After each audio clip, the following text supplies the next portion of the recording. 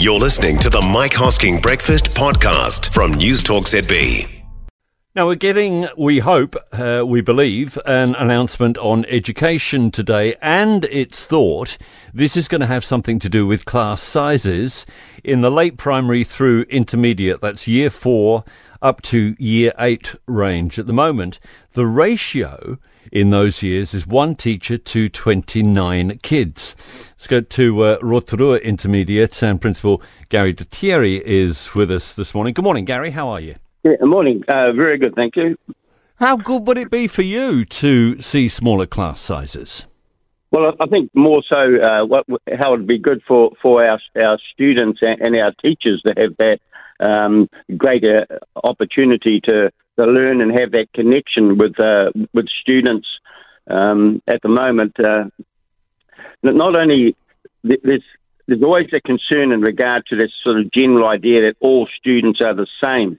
And I think of our classes at the intermediate, we have students who are arriving at a year 7 level with a reading age of 6, and we could have those arriving with a reading age of 14 and anything in between.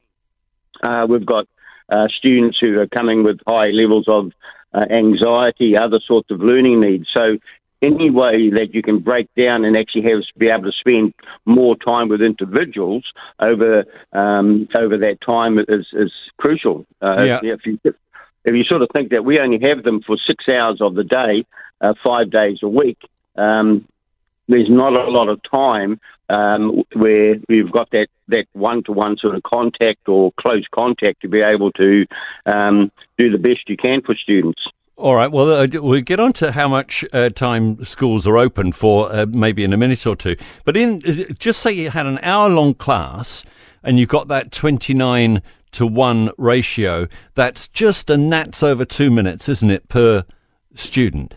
Yeah. You're going to have to make a big difference to class sizes to make an appreciable difference to that one-on-one time. Yeah, very much so, Tim. If you talk to most teachers, it's looking at additional human resource in that class over and above themselves. It's not just a case of playing with numbers is a very political way to look at things. It's like housing prices and housing numbers.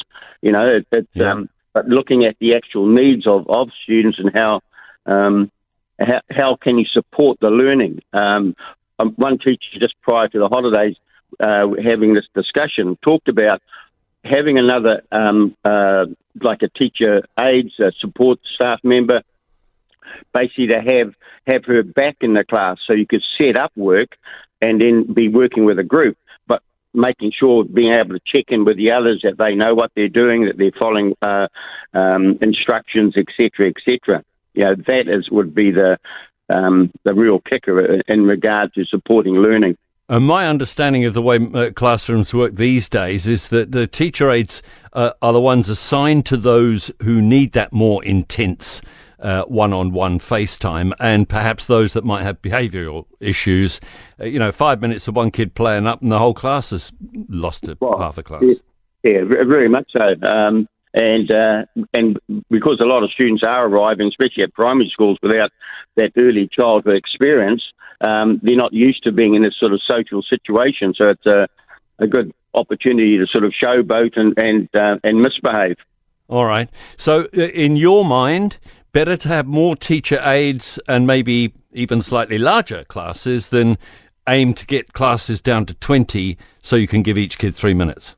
Well, indeed, right, because, again, we're talking with young humans here, and it's not as though they're all sitting there waiting for their 3 minutes, a dollop of information to progress with their learning. All right, good on you. Appreciate your time this morning. Garry de Thierry, who is the principal at Rotorua Intermediate at News Talk ZB. For more from the Mike Hosking Breakfast, listen live to News Talk ZB from 6 a.m. weekdays or follow the podcast on iHeartRadio.